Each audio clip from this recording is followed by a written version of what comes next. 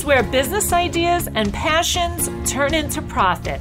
Napkin ideas are no longer tucked away in drawers, and women around the globe are turning their hobbies into million-dollar businesses. Welcome to Million Dollar Hobbies. Here's your host, world-renowned jewelry designer and Shop HQ celebrity, Victoria Wick. Welcome to another episode of the Million Dollar Hobbies. I have to tell you, today we have an amazing guest. I'm just floored with the information that he has and the book that he has written. His name is Steve Anderson. He's written a book, believe it or not. It's called The Bezos Letters, as Jeff Bezos, the guy who kind of runs our world right now. And in this book, he deconstructs the 21 letters that Jeff Bezos sent to the Amazon shareholders over time. And Steve, otherwise, he's just an amazing, insightful person with a lot of, different sort of industry backgrounds that led up to this, that culminated in this book. The book, by the way, was the bestseller on Amazon, Wall Street Journal for sure, USA Today, and Amazon. And it's an international bestseller. And he's got, I don't know how many thousands of followers he has on LinkedIn. But without further ado, I want to welcome Steve Anderson. Welcome. Victoria, thank you. It's so great to be here with you. Yeah, so that's just amazing. So I'm sure I've got everybody's curiosity really piqued. So first of all, why did you deconstruct the 20 letters that he wrote to Amazon shareholders? Wait, were you one of the shareholders?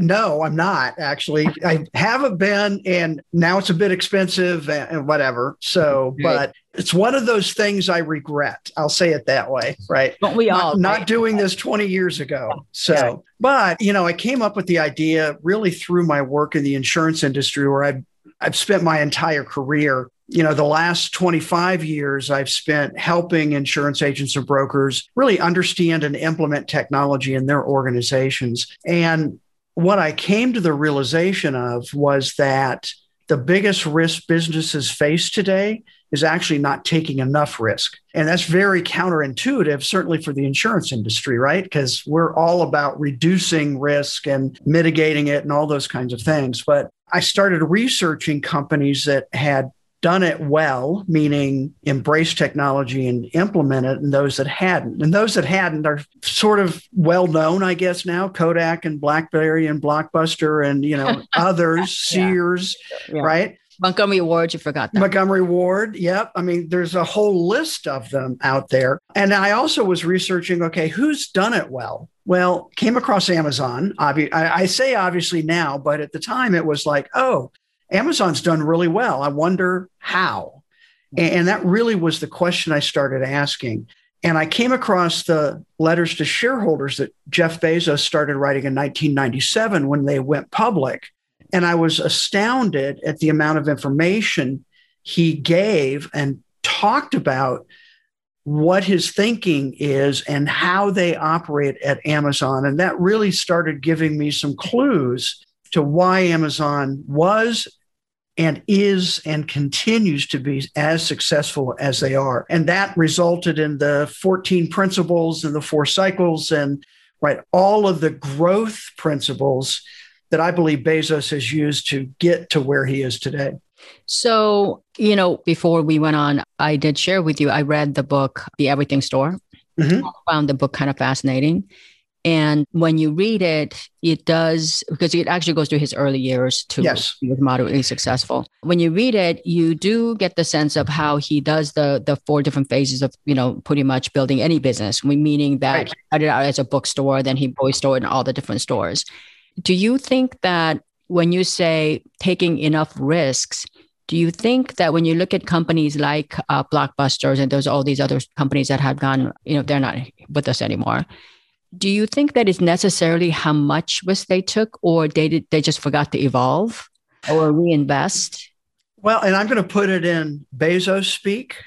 So what he would say is that those companies became day 2 companies. So one of his mantras is, it's always day 1. It's still day 1. Right. And that idea is that, Amazon, Bezos still thinks of Amazon as a startup.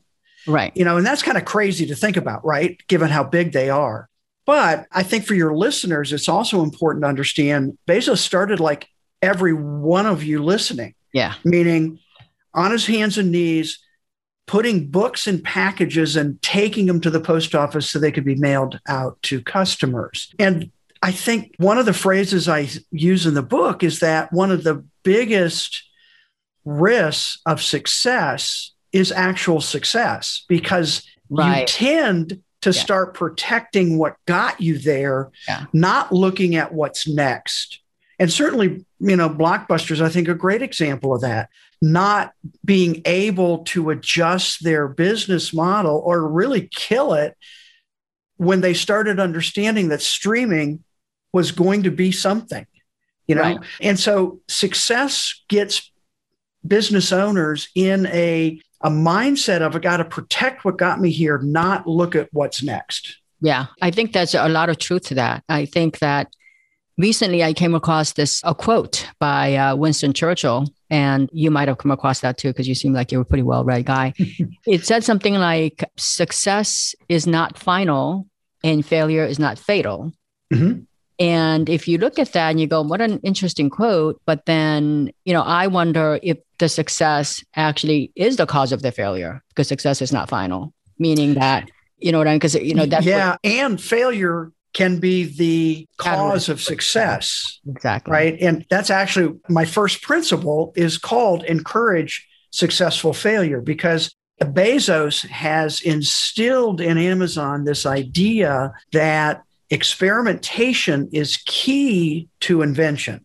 And if you're going to do an experiment, you don't know if it's going to work, because if you did, it's not an experiment. Right. Right. I mean, the whole nature of it is we don't know what to do next. Let's try this. And Amazon has been built on that mindset of experimenting. And I also want to say, it's not doing stupid stuff. It's calculated. It's calculated.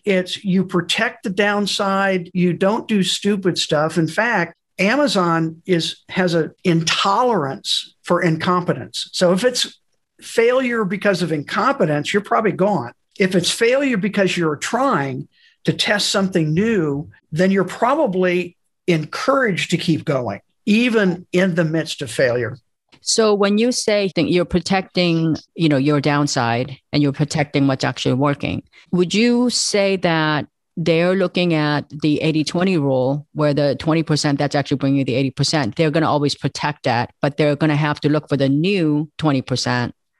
Yes. I think that's a great way to look at it. Okay. Yep. For my listeners, would you kind of explain that a little bit more in granular detail? Because I think that that's a really important lesson, that going back to what you said earlier about how Jeff Bezos started his company, very much like everybody listening, I would go even further than that. You look at companies like Google, Facebook, Amazon, Apple, all started their companies with like $5,000 capital. I mean, doing everything themselves, right? So exactly, this is a very relevant question in regard to the protecting, taking experimental risks, because when we're talking about taking more risks, we're not telling you to go and Steven's not telling you to go and just take more risk for the sake of taking it. You know what I mean? Exactly. Absolutely. Yeah. To try and answer that question, let me give you an idea of what I think is one of the pivotal tools that Bezos instilled at Amazon that has led, I think, to its continued growth.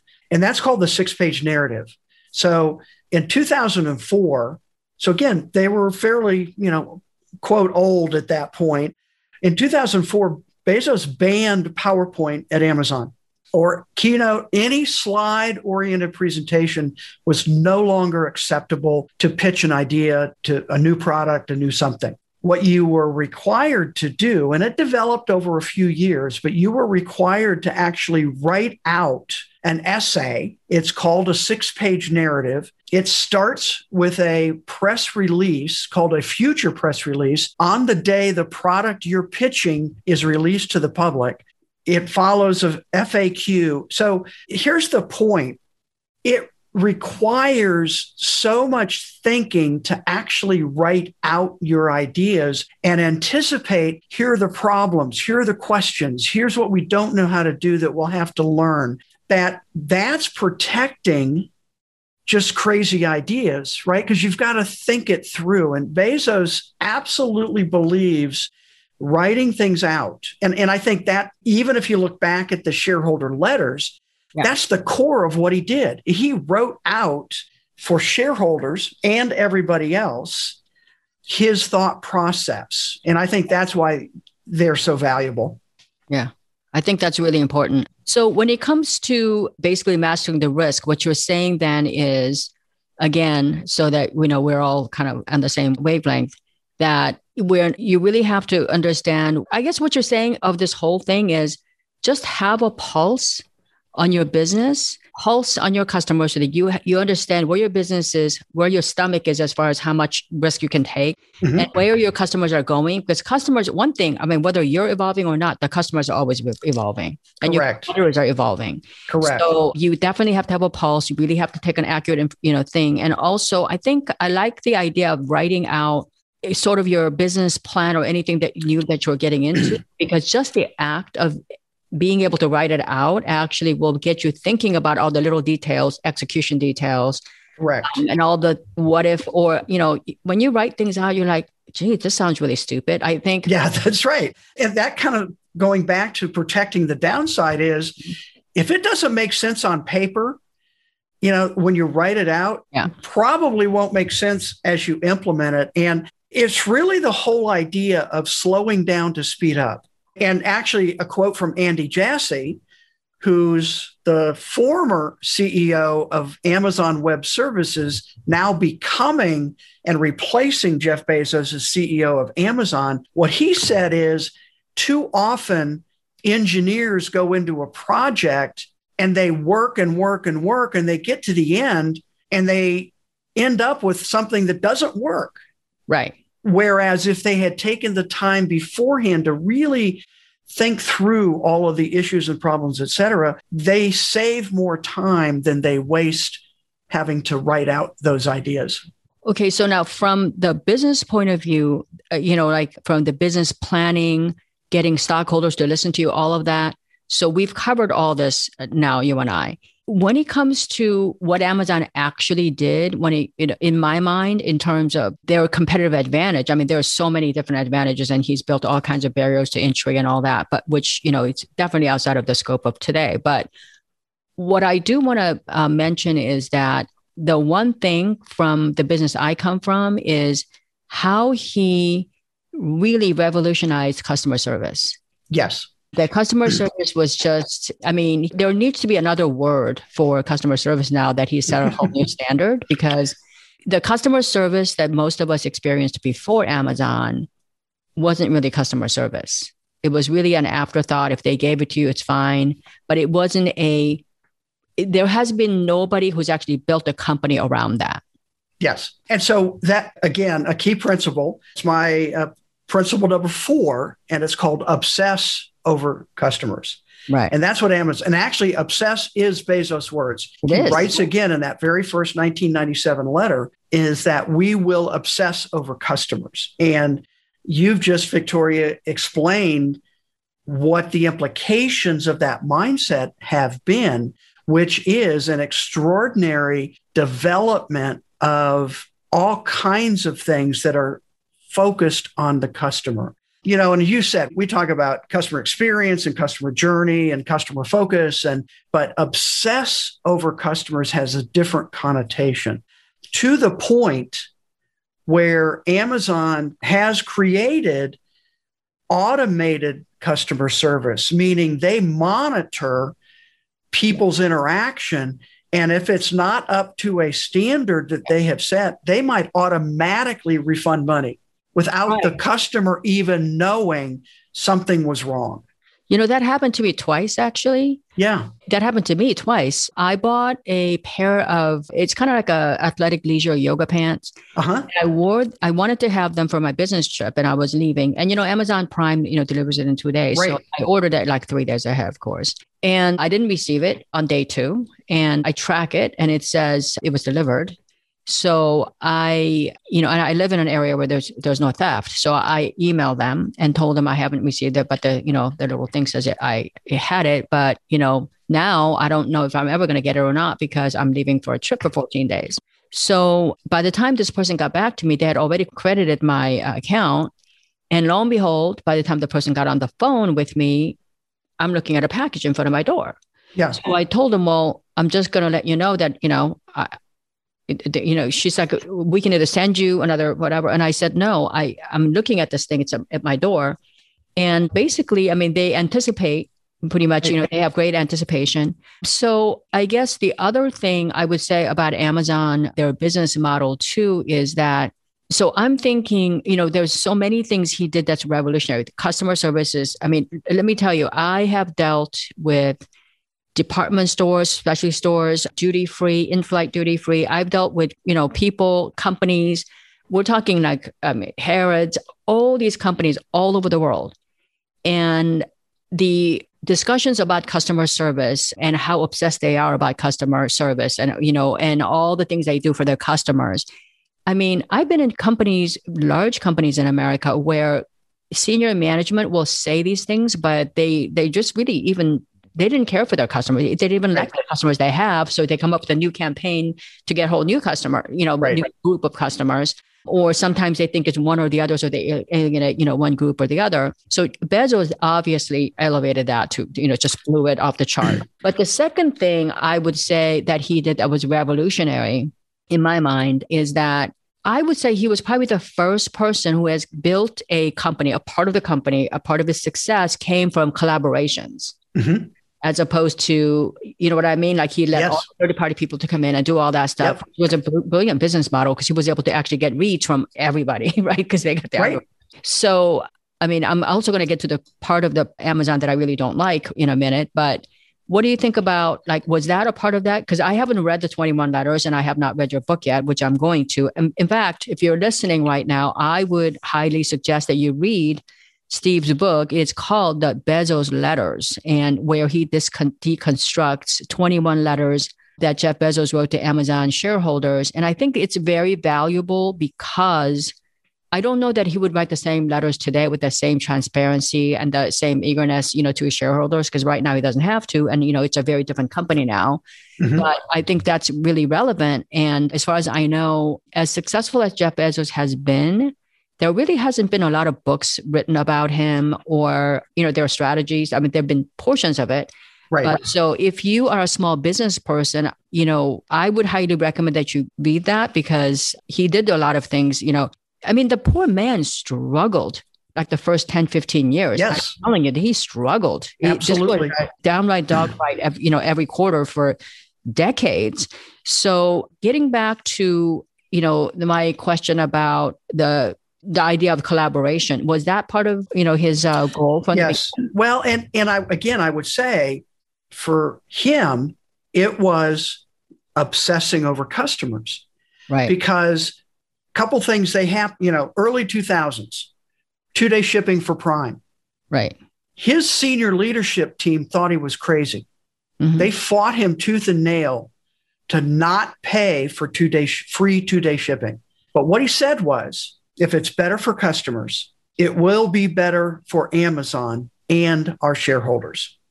And so I think now we look back going, oh, of course, right? Because what did free 2-day shipping do? It removed a barrier. It removed a friction point, right? Do you remember the days? Oh, I remember. When we would go online and you get all the way through the shopping cart and all of a sudden there was a $20 shipping fee. Right. And we stopped.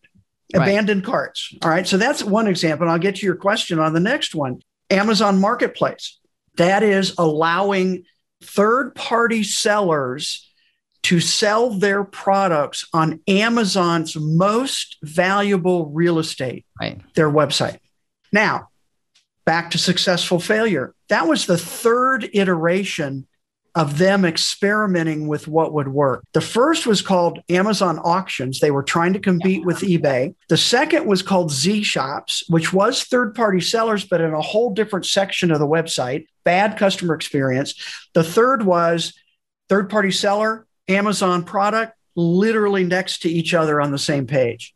And what Bezos said was, again, senior leadership team thought he was crazy. But what he said was, if somebody else can have the inventory or at a better price, it's better for customers. Therefore, it will ultimately be better for Amazon. And of course, they created a whole business around fulfillment services, fulfillment, right? For third-party sellers who could never afford to do what Bezos did for those first 10 or 15 years, which is built this amazing logistics infrastructure to get packages to someone's porch. Yeah. So, I'm really glad that, obviously, I'm no Bezos and neither are you, but yes, there's only one of him out there. You can pick a lot of different things about, his business model and, we are now seeing some cracks of his success as well. And I'm sure he'll deal with that. But I think that for me, I'm a very customer service centric person, and I'm seeing it so I work with a lot of corporations who compete with Amazon, and I've seen, their reaction, like Amazon doesn't exist, or, they don't do our category really well, whatever. And I'm like, oh, give it time. They will find out, right.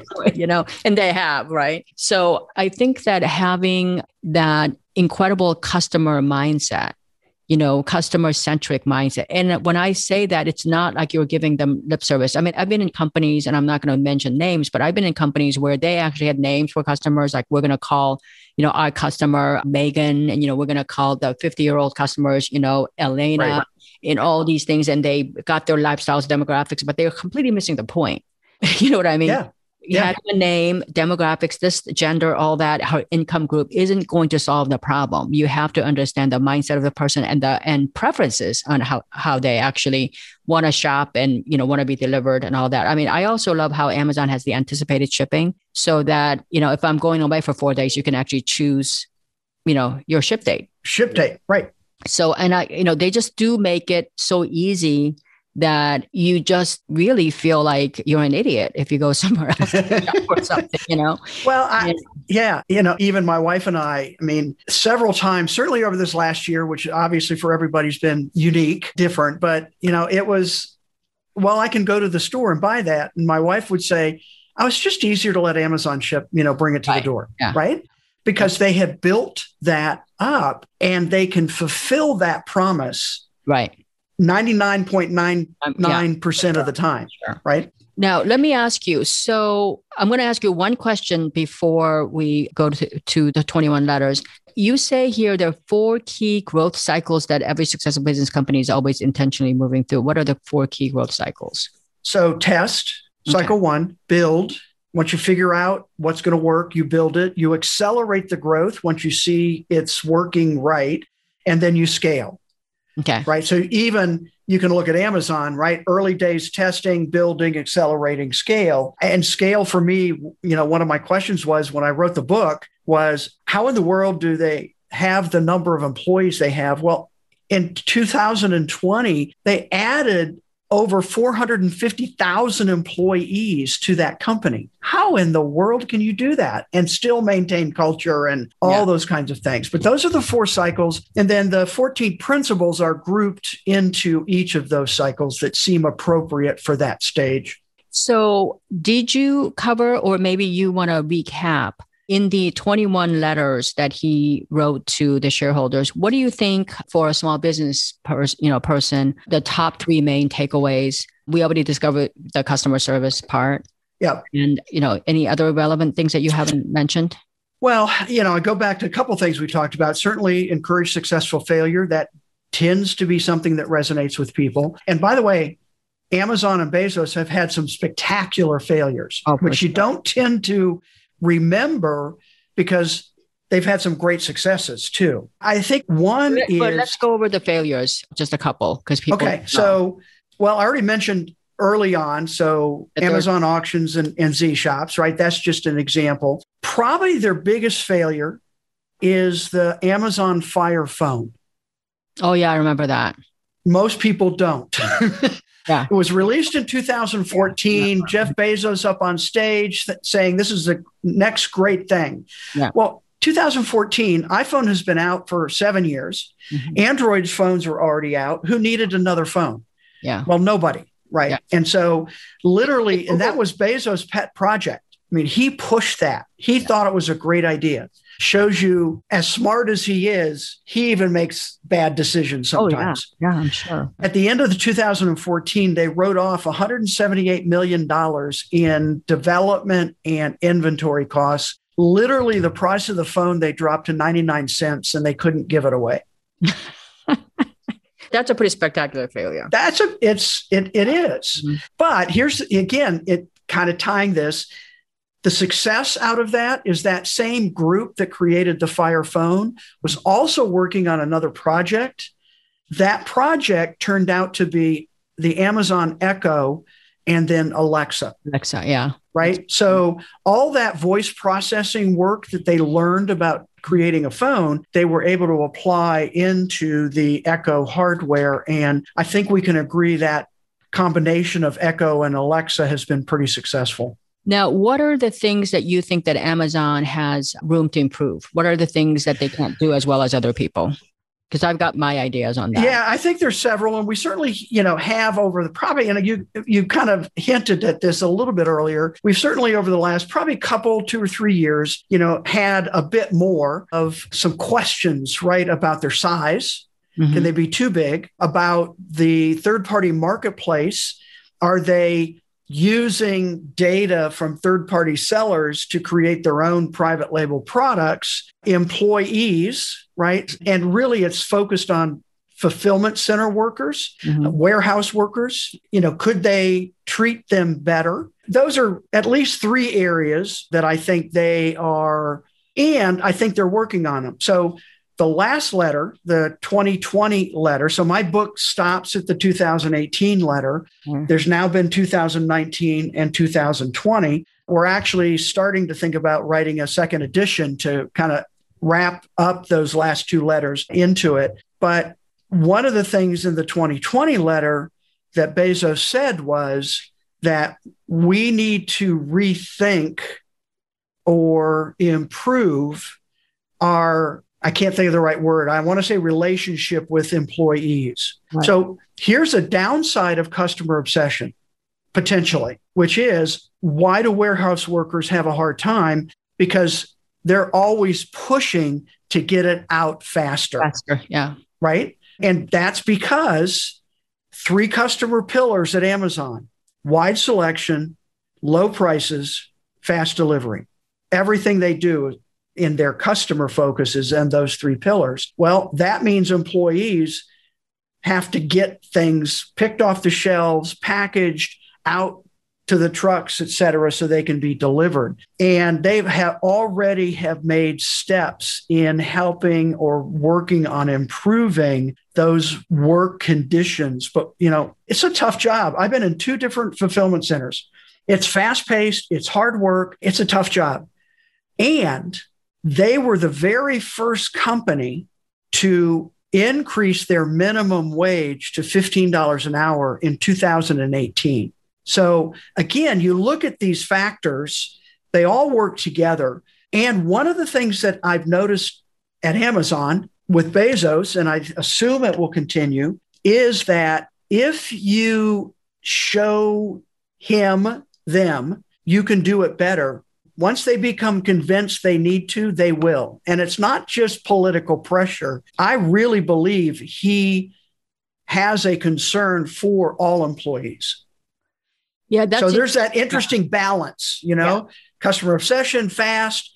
Is it too fast for employees? How do we balance that off? I think every company goes through those kinds of decisions. It's true. I deal with Amazon. I have dealt with them from long time ago. And I've actually known quite a few people that worked for Amazon in the merchandising side, like the president of this, vice president of that. And at the buyer level, the buyer, vice president, director level, the turnover is pretty high. They burn them out. I mean, literally, you can make a fortune, but they don't last more than 3 or 4 years. I mean, they will literally they're ready to just get lost. So I think there's a lot of work to do on that end in terms of, their employee relationships, not just at the warehouse. I mean, even these people that are telling you, and they hire them well too. I mean, they hire people with a lot of experience, but they do burn them out. Yep. They burn them out at a faster rate than other corporate America, pieces. Regarding using the third party private label, I do think that's going on pretty actively. And I think that was partly, responsible for their success because they were able to get pretty good reach. Even if they're not making it white label, they knew they were able to get like overall trends faster. Mm-hmm. For example, if you were, selling shoes, Amazon would typically stock like the best sellers, like the black, the brown, and, the cream and off-white. And a third party might have the blues and the grays and the pinks that the Amazon didn't want to carry. But then if they see a spike in the blue, then you'll know that even in branded pieces, they will start to stock that. So I think that that's, it looks to me like it's happening. I'm not in there. In terms of what they can't do well as far as delivering the customer service, I found it that, because Amazon is so algorithm, robots, sort of systems, computers driven, that things that have an emotional connection, like jewelry, for example, they don't do that all that well. They can't sell the upper end pieces that you need a little bit of romancing because you can't only do like 150 words. Like you said, like writing those descriptions out isn't going to cause somebody to go, I want my wedding ring to be this. So, right. They're still losing out on that. And then, of course, the thing that I wish that somebody would get it done, quickly is groceries. I mean, I don't like shopping for groceries, but, it is something that they're not quite really, they don't have their, gig down yet, but I'm sure, they'll find it. So going back to now we're going to wrap up this whole session with the main takeaways that we've already covered: the customer obsession and the pros and the down. Is there any one thing that you haven't covered yet that you might want to leave our audience with? Well, if I can do two, and I'll do the first one really quick, which is generate high velocity decisions. Okay. One of the reasons as companies grow that they tend to slow is that their decision-making process gets more complicated. Sure. Bezos describes it as type 1 and type 2 decisions. Type 1 decisions are bet the farm, big decisions, and he says those should be made slowly with lots of data. He said, but most decisions at a company are not that kind. They're type 2. They're easily reversible. And by adding bureaucracy, meaning I have to get this decision of the supervisor and then this decision for the manager and this decision for the regional VP, all that does is slow things down. And if you believe in encouraging failure, if somebody makes a bad decision, you're much better off changing that decision once you realize it than trying to prevent any failure at all. So I think that's, again, kind of back to what we talked about as companies grow. There are reasons why they slow down. And that is one of them that I see a lot. And I think the final one is, and I mentioned this earlier, this idea of believe it's always day one. Continue to think like a startup. And I'll tell you this. So in an all hands meeting, Bezos was asked the question, Jeff, what does day 2 look like? Right? He always talks about day 1. And he said, paraphrasing, he said, day 2 is stasis, followed by irrelevance, followed by painful, excruciating decline, followed by death. Yeah. And then he goes on to say, what I'm really interested in is how do you fend off day 2? How do you not go to day 2? And he has 4 points there that he talks about. Again, this is in the letters. It's 2016, I think. But he says it's customer obsession, right? We had talked about. It's high velocity decisions. It is eagerly embracing external trends. Kind of back to that comment I made about Blockbuster, right? Yeah. Eagerly embracing external trends, even when you don't know what that might mean. Right. I can't think of the fourth one off the top of my head now, but that to me, it encapsulates that mindset of thinking like a startup. It's always day one. Yeah, that's very, very helpful. I think that I have some friends who are in the restaurant business and, very smaller scale, why do restaurants fail? When the restaurants open the opening day, they put on the best linens that, clean the carpet, they do all this stuff. So think of every day as opening day. Yeah. Staff it the same way. And, so he's got that very, similar mindset. But listen, Steve couldn't think about the fourth one because I put him on the spot here. As you know, none of my interviews are scripted. or interviewed ahead of time. So these things happen. But the good news is you could find him at thebezosletters.com for all things regarding Steve Anderson and his upcoming project, as well as the 21 letters and the book. The book is going to be a must read. If you're in small business, or even if you're not in small business, aren't you just curious about like how our lives actually have changed? I know I'm old enough to remember 1998, 1997. You order something from first of all, you couldn't even order anything online. You had to call a 1-800 number. And when you finally get somebody at the other end, about 30% of the time they got your order wrong, the address wrong, the order wrong. And then there's a $30 charge for, a gym outfit that actually cost me $29. So, it wasn't even an option.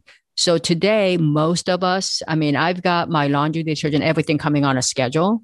So I don't even have to go to the stores for any of that stuff. My daughter is expecting a baby. She ordered almost everything, from post delivery. They actually sell a whole pack for a post delivery package.